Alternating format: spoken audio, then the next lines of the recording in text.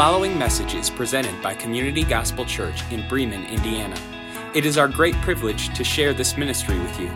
We in no way intend for this to be a replacement for the local church. It is our prayer that this would serve as a resource to help make Jesus Christ known in our congregation and other congregations gathering across the world. For more information about Community Gospel Church, visit www.communitygospelchurch.com.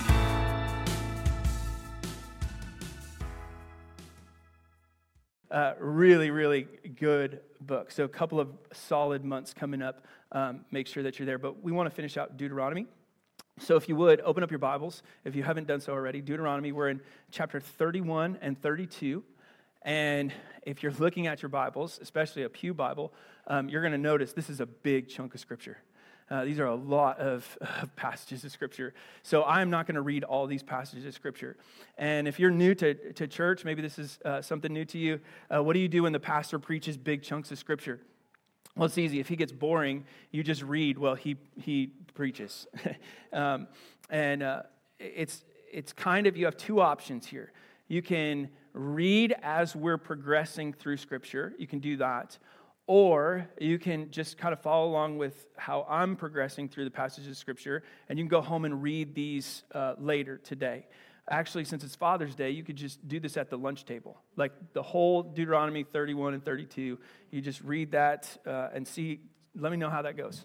Just let me know how that works. So a couple ways to do that.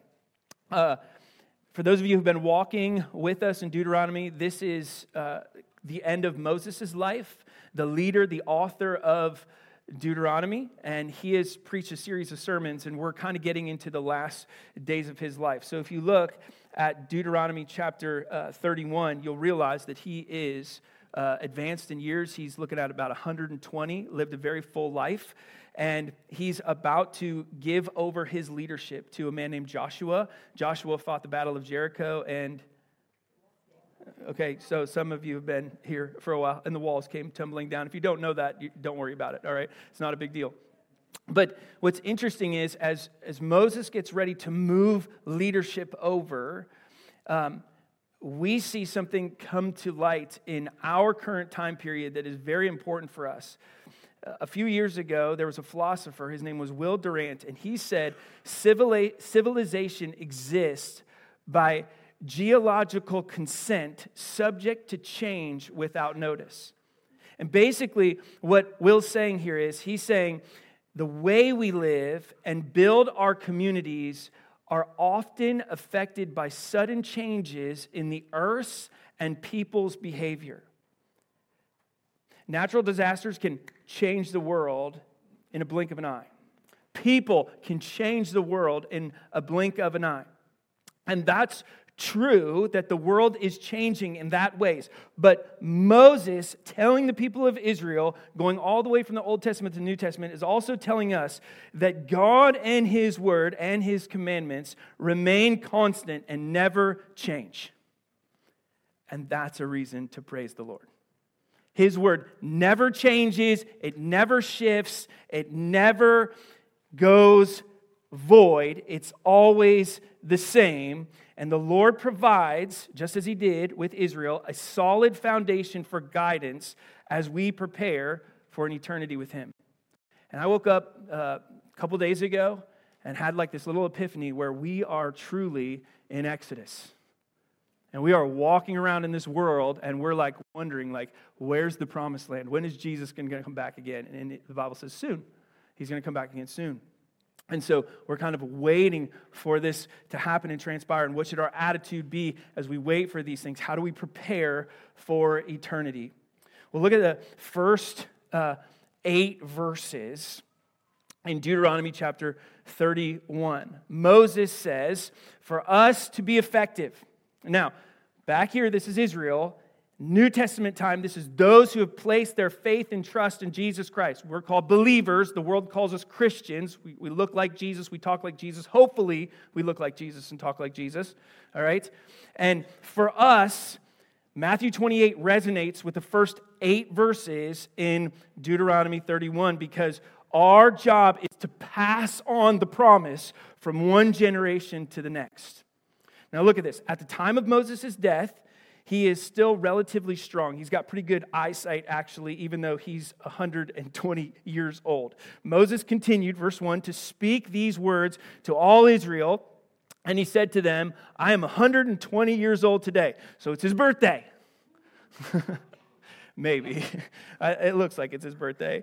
And he says, I'm no longer able to go out or come in, and the Lord has said to me a couple things. And he knows that he is not able to go into the promised land for two reasons. Number one, he's old. Number two, he is forbidden. So if you want to, you can write next to Deuteronomy 31, Numbers 20, which is where God told Moses he would not go into Canaan, which is the promised land, because of his sin. Now notice here that God's plan for Israel did not depend on any one human leader. God's plan depended on his power alone. He would be the one to destroy Canaan when Israel attacked, just like he did at Sihon and Og. And Moses reminds Israel of God's faithfulness in these first 8 verses. And then he looks at Joshua and he says, Joshua, you're going to be the one who will lead these people. And Joshua chapter 1 verse 9 is pretty much the same thing as Deuteronomy 31 verse 6. Be strong and courageous. Do not be in fear or be in dread for these people that we're about to go in and overthrow. For the Lord your God goes with you. He will not leave you or forsake you. And so Moses tells Joshua, do everything that God has commanded you. And he says, hey, listen to me, Joshua. You're not leading on your own strength. You're relying on the Lord's help and guidance. Okay? So he's passing on leadership, but he's passing on godly leadership. He's not given 5 basic leadership principles here, okay, from some secular source. He's saying, look how God has worked and moved. Well, how do you do that? How do you pass on that leadership with excellence? He says, verse 9 all the way through 13, teach God's commandments and promises to the people. Joshua, teach God's commands to these people. Tell them about the promises that he has made that it comes true. Now, Moses told Joshua that, but if you look, it says right at verse, let's go 9, Moses wrote the law, gave it to the priests. So it goes from Joshua to the priests, the sons of Levi, who carried the ark of the covenant of the Lord to all elders of Israel. That's leadership. Moses to Joshua to priests to the leaders, okay? And Moses tells Joshua, then the priest, the same thing. Leadership is never about just one man. It's many men saying the same things. A lot of people look at me sometimes and they're like, hey, your church. No, Jesus' church, first and foremost. Let's go there. Well, the church that you lead. Help lead with elder support. We shepherd the flock. We all say the same things based on the gospel of Jesus Christ that was given to us in his word. Now, in ancient Near East, there's these things called vassal treaties. It's a type of agreement where people in power granted certain rights or protections to those in lesser power in exchange for being loyal. And in verse 9, all the way through 13, the same thing is happening here. Moses, look at verse 9, underline this, says, this law, not Moses' law, God's law. This law, the entire book of Deuteronomy, is given to priests to read God's law publicly and teach it to the people. Specifically, it would happen at one place. It would happen at the Feast of Tabernacles or Feast of Booths, where debts were canceled every single year. Now, you're like, Pastor Jordan, why is this important? Well, okay, 2 reasons. Number one, you didn't have a Bible back then. All right, you don't have a copy of Scripture. You don't have this in your possessions. So, you were to gain knowledge of Scriptures by being taught by priests and your parents through the public reading of God's Word. We do that right now. We're doing that here, right? You're trusting me that I'm giving you God's Word. This is giving to you. And I'm trusting you as parents that you're giving this Word back to your children. This is passing on leadership. Now, the second reason, when you came to the Feast of Booths, it was a reenactment of Exodus from Egypt. It was a time where people would remember and learn God's commands and promises and follow them carefully. Now watch this. Moses knew that Israel would be disobedient. And so what he did was he said, listen, if you are obedient and if you do follow God's law, it will go well for you, but also for your children. The public reading and teaching of Scripture goes from one leader to the next leader to the next leader, from pastors to parents to children, and it fostered community. Notice that true community is gathered around God's word. True fellowship is gathered around God's word. So it's not, so when you're like, oh, we had a great time, we talked about the weather and food and all that other stuff. Well, that's good conversation, but you have to move from good conversation to godly conversation, which is around God's word. And we're always teaching future leaders God's commands and promises. Moses to Joshua, Joshua to the priest to the elders, and so on and so forth. From the parents to the children, all that other stuff. Now, it's Father's Day. Men, this is your responsibility. Like moms, you enforce that in regards to uplifting your husband. But men, this is ours. This is our responsibility. Well, it's their mom's fault. No. It's your fault. If something is a matter in the home with the children, it's your fatherly responsibility to take care of that, okay? That was fun to say. All right, verse 14. And the Lord said to Moses, behold, the days approach when you must die. Now, here's the funny thing. I was studying this and I was thinking about it. There must have been somewhat of a relief from Moses, right? I mean, he doesn't have to go to the promised land. No more Israelites. Like, this is good. It is a good thing. God, I'm done. I'm tired. Kill me now. That's kind of the way I read it. Again, just Pastor Jordan's paraphrase version of the Bible. But he knew all of the future challenges that were coming. Look at all the way through verse 22. It says in the second part of 14, call Joshua, present yourselves in the tent of meeting, that I may commission him and get ready for the things that are going to come. Now, Joshua is commissioned twice. Once in the first couple of verses in public, and then here privately in the tent of meeting. Both ceremonies predicted and prepared Joshua for future challenges, and they were all based on God's commands and promises. God tells Moses here that Israel would soon turn to foreign gods. He knew that they were going to rebel. And because of that, God would withdraw his presence from them and give them more challenges. So God told Moses, ready for this?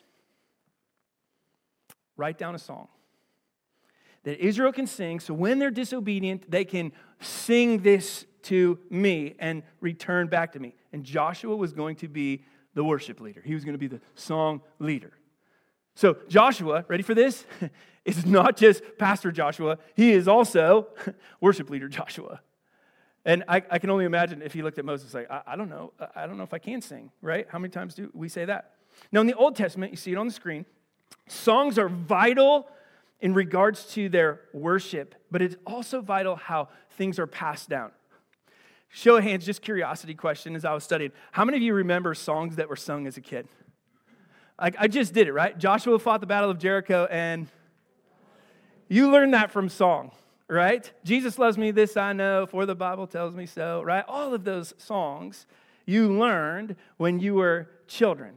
Children are impressionable because of music, right? But it's not to end at children. It's actually sad when adults stop singing. So 150 songs are in the book of Psalms, and this was like Israel's hymnal. This is like their words that they were to sing to God. You sing a song of victory to God in Exodus 15. Deborah and Barak sang a song of triumph after defeating the Canaanite army in Judges 5. And you see temple worship, 2 Chronicles. Jesus and his disciples gathered together and they sing a hymn. They sing together. They sing together, right? Like this is it. Now here's what's interesting. Bethany and I were talking about this song of Moses that's about to come up. And she said, isn't it interesting that there's no music? In other words, the music's not written down, the lyrics are. Lyrics are important. They always have been, they always will be. Lyrics are what matters. Moses tells Joshua and the Levitical priests to place Deuteronomy next to the ark. That's the law, the promises of God and his commands to bear witness about what is to come, future challenges. And then he says, you sing. Even though Moses knew that Israel would disobey God's commands after his death, he equips them, and I think this is amazing, with God's law in one hand and a song in the other hand. Onward, Christian soldiers, marching as the war. See, you guys sang all these songs as you were kids. And what is happening here is we're seeing effective leadership involves not only warning, but also equipping. Moses warns and equips with the knowledge and tools outlined in God's word. And God gives us two tools for our good. He gives us his word and he gives us his songs. And we sing those in any season of life that we found ourselves in. And we also pass them from one generation to the next. And we tell the next generation the importance of accepting and embracing and living out God's word in all you think, say, and do. Because life is challenging, amen? So how do I face challenges? I know the word of God and I sing the word of God. So we sing like Moses sings. Now, it's interesting here how we've moved on from stuttering and stammering into fluent song. This is kind of interesting. Moses writes down this song, verse 30 of chapter 1. Moses spoke the words of the song until they were finished. I think it's interesting that the Bible has to put there until they were finished, which means some people probably checked out. And in the ears of all the assembly of Israel. And he gives this big, long song. Now, there's 3 reminders here that help us when we sing to prepare us for eternity. First, let's go verse 4 all the way to verse 14. All of those verses are Moses saying that God is always faithful and just. Now, I know it's Father's Day, but parents, how often do you reiterate that to your children? That God is faithful and just. When you have a trial in your life, when there's a hardship going on, how often do you sit down at the dinner table and say, hey, God knows what he's doing. He's faithful and just. Moses calls, look at this, all creation, the heavens and the earth, to proclaim God's character and work. He describes God, verse 4, as the rock who is stable, who tells us that we're firm when we cling to him. The wise man built his. There's so many kids' songs that just start popping up in this, right? And he affirms God's work is perfect. He says he's always dealing justly with humanity. In other words, the Lord can always be counted on. In verse 4, all the way through 14, he says God can always be counted on. Now notice, it says their God. 16 times in Deuteronomy, Moses says their God. If we trust Jesus Christ as our Lord and Savior, he's your God. He's our Savior. He is always faithful and just. Now look at verse 6 in Deuteronomy chapter 32. It says, do you thus repay the Lord, you foolish and senseless people? Is not he your father? Some of you had bad memories this morning when you popped up this morning because you didn't have a good dad. And as children of God, we look at this passage and we realize that your Father, the Heavenly Father, is a good Father. He created you and made you and established you. And even if your earthly father fell short, your heavenly Father never does. Now, there's a metaphor there too as well. Like an eagle demonstrates how God is wise and he's caring. He's like a bird who nudges its young out of the nest to teach them to fly. Sometimes God's pushing you out of the comfortable nest, right? Some of us can say amen to that because we understand that all too well. Some of us are going through some hard experiences. And so basically, if you're an Israelite and you're listening to this, you would have thought about slavery in Egypt. You would have thought about wandering in the wilderness. And you would have realized that God even made barren places fertile. James chapter 1, this will be on the screen, but it says, every good gift. Some people here today have been given a gift and you don't think it's good, but it's God-given. And it was given at the perfect time. And it was from the Lord for your benefit. Matthew chapter 6, verse 26. Look at the birds of the air. Your heavenly Father feeds them. Are you not more valuable than they are? In the past 2 days, I've heard people complain about their job and their workplace and all this other stuff. And I thought to myself, you got a roof over your head. You got food in your stomach. You can even go buy food if you want to buy food. It's crazy to me how well we are taken care of. 1 John chapter 1, verse 9. If we confess our sins, He's faithful and just to forgive us our sins, cleanse us from all of our unrighteousness, meaning all God gives is perfect and just. It is exactly what we need. It might not be what you want, but it's always what you need because He's faithful and just. And if we fail to come to God through faith in Christ, if we reject God's faithfulness and find ourselves dead in our trespasses, we would ask ourselves, what side of God's faithfulness am I on? And as children of God, we are under the pinions, as Scripture says, the wings of God, who is tending to our needs.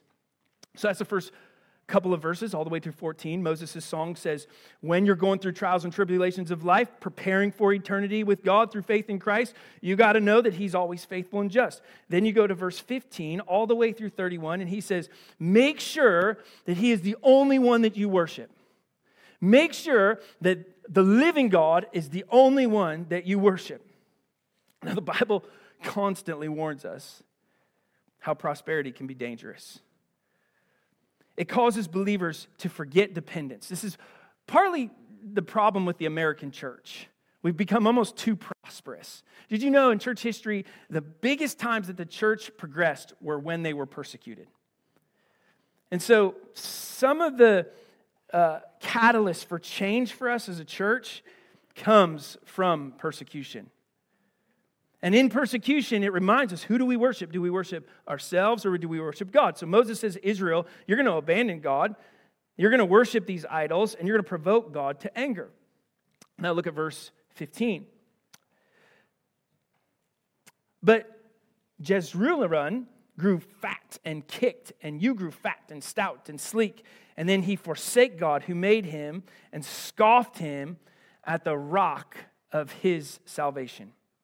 And basically, Moses uses this metaphor like the kicking of an animal against its owner, saying how foolish it is for Israel to rebel against the Lord who is their rock.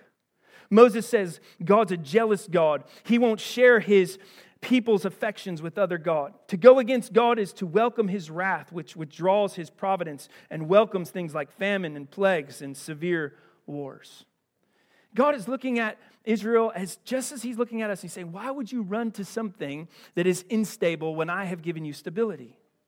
In 1 Corinthians chapter 10, Paul is writing to the church of Corinth, and he's warning against participating in idolatry. And he says, believers that sacrifice to idols were offering praise to demons. Paul says we choose to follow and serve God alone because we don't want to partner with demons. We worship God alone through Christ alone, not idols or things of this world. We submit to Him and draw near to Him in faithfulness. So the warning on the table is you got to beware of prosperity. Like, it's funny to me how many people, God, I just want to be rich. I want to be all those things. A famous person once said, I wish everybody could get rich and have all the money in the world to see that it doesn't do what you think it's going to do. One guy replied to that. He's like, I'd like to find out. But you got to be careful of prosperity. Look at Moses' song. This is Israel's song to sing in the midst of trouble, that God is faithful, we worship Him alone, and He loves, it concludes, 32 through 43, obedience. God warns Israel that although He allowed their enemies to punish them, He will still hold them accountable. Even in holding the enemies accountable, Israel would only experience God's compassion if they stopped relying on their own strength and stopped worshiping false gods. The overall message in 32 through 43 is that God's goal was to help Israel and us see that He loves obedience. And in obedience, there is power over life and death. But obedience boils down to trust. And how much do you trust the Lord? How much do you trust that His word is sufficient and His song is sufficient? In difficult situations or attacks from our enemies, how often do we sing a song like the one that Moses commanded Israel? If we feel helpless and wonder why God would allow such things to happen to us, are we singing our own song or are we trusting God's power beyond our understanding? The Song of Moses commanded Israel to sing, and it forced them to take the focus off themselves and trust the Lord. When you sing, it takes the focus off you and puts it back on the Lord. When you sing God's song, you see the power to deliver from any situation or the power to go through any situation. Now, go to 32 and look at verse 44. Moses came and he recited all the words of this song in the hearing of the people. He and Joshua are there. I think that's interesting that they're both there. Shared leadership right there. And when Moses had finished speaking all these words to Israel, he said to them, "Take it to heart." Another way to say that, just what you prayed when you sang, plant it deep within us. Let it take root. Be obedient to it. Take heart all the words which I am warning you today, that you may command them to your children. Pass the promise from one person to the next. You live it out. Dad, more is caught than taught. Make sure that you're putting this truth into practice. And be careful to do all the words of the law. Don't be flippant with it. Verse 47, for it's no empty word for you, but your very life, and by this very word you shall live long in the land that you're going over the Jordan to possess. Those are good words. And that very day, the Lord spoke to Moses. Go up on this mountain to Arabim, Mount Nebo, which is in the land of Moab, opposite of Jericho. And look at the land of Canaan. And I think God says to him, see how good I am. I'm giving it to the people of Israel for possession. And you'll die on that mountain which you go up. And you'll be gathered to your people as Aaron, your brother, died in Mount Hor and was gathered to his people because you broke faith with me in the midst of your people of Israel at the waters of Meribah Kadesh and in the wilderness of Zin, because you did not treat me as holy in the midst of the people of Israel. 52, for you shall see the land before you, but you shall not go there into that land I am giving you. I am giving the people of Israel. But we know Moses inherited the eternal home. And here's what I think happened. And here's the thing to think about this week. Men, let me talk to you. Women, listen in. Leading your family means leading in singing. Sing like you mean it, and stop using the excuse that people don't want to hear you sing. If you can cheer passionately for your team, you can most certainly sing to your Savior in word and deed. And my question is, as I finish that, I just ask myself, what song am I singing that people are singing? We get to the end of Deuteronomy, and it closes with God calling Moses to climb Mount Nebo, see the place of his death, the land of Canaan, realize who he was and who the Lord was. And Moses knew through it all that God was good, so he kept singing. And we reflect on Deuteronomy, and we're reminded of the value and importance of preparation for eternity. You and I are wandering in the Exodus right now in regards to waiting for Jesus to come back again soon. And in that waiting, Matthew 28 comes full circle. And it says, go therefore and make disciples of all nations and sing a song that declares God's unwavering love and faithfulness. Does your life, just let me ask you this question, does your life scream of God's unwavering love and faithfulness? The whole call from Moses is to go from this place with renewed conviction and purpose, knowing that the Lord offers a sturdy foundation as you obey. It's so important. Let me pray for you. Heavenly Father, it's Father's Day, first and foremost, which is our holiday, not your holiday. And we're reminded of just what a good, perfect, heavenly Father you are. And the call for today is really that we would examine ourselves and where we are at. And as Moses is standing on this precipice and he's looking out at the promised land, you look at him and say, you have not been faithful. And I think that's the same thing that you say to us today. Have you been faithful? Have you been just? Are you utilizing what I have put into your hands? Are you utilizing what I put into your mouth? God has given you His word, church. And Lord, we're so thankful for it. And you have given us a song to sing because the gospel that resides in our heart. You've given us the free gift of the Holy Spirit who convicts us and teaches us. And sometimes, God, we put that down and we do not access that. We look way too much like the world sometimes. We embrace in worldly things. And you tell us we can be in things, but we cannot be of things. So we ask that you would help us not to be consumed by what this world offers to us, but allow us to realize that everything we do from here to our death or until Jesus calls us home is preparation for eternity. If you're here this morning, you don't know Jesus Christ as your Lord and Savior, your first step is to trust Jesus as Savior. God, I know I'm a sinner and I believe that Jesus Christ and the blood that was shed on the cross covers my sin. I come into a relationship with you by faith and trust. For those of us who are here today who know Jesus Christ as Lord and Savior, it is a prayer of asking for renewal. God, help me be obedient to you. Help me to realize the importance of equipping myself with your word. Help me to sing. I've been passionate about sports teams and work and all these other places that I populate. And there are people in my life, Lord, that don't see Jesus in me. And so I would pray for transformation and for growth. I would pray that, Lord, you make our church a lighthouse so that we'd have the opportunity to do what you tell us to do in Matthew 28, to go therefore and make disciples of all nations so that we can make your Son Jesus known both near and far. It's in your name we pray. Amen. Thank you for listening to the Community Gospel Church podcast. If you would like to support this ministry financially, simply log on to communitygospelchurch.com and click the Contribute tab.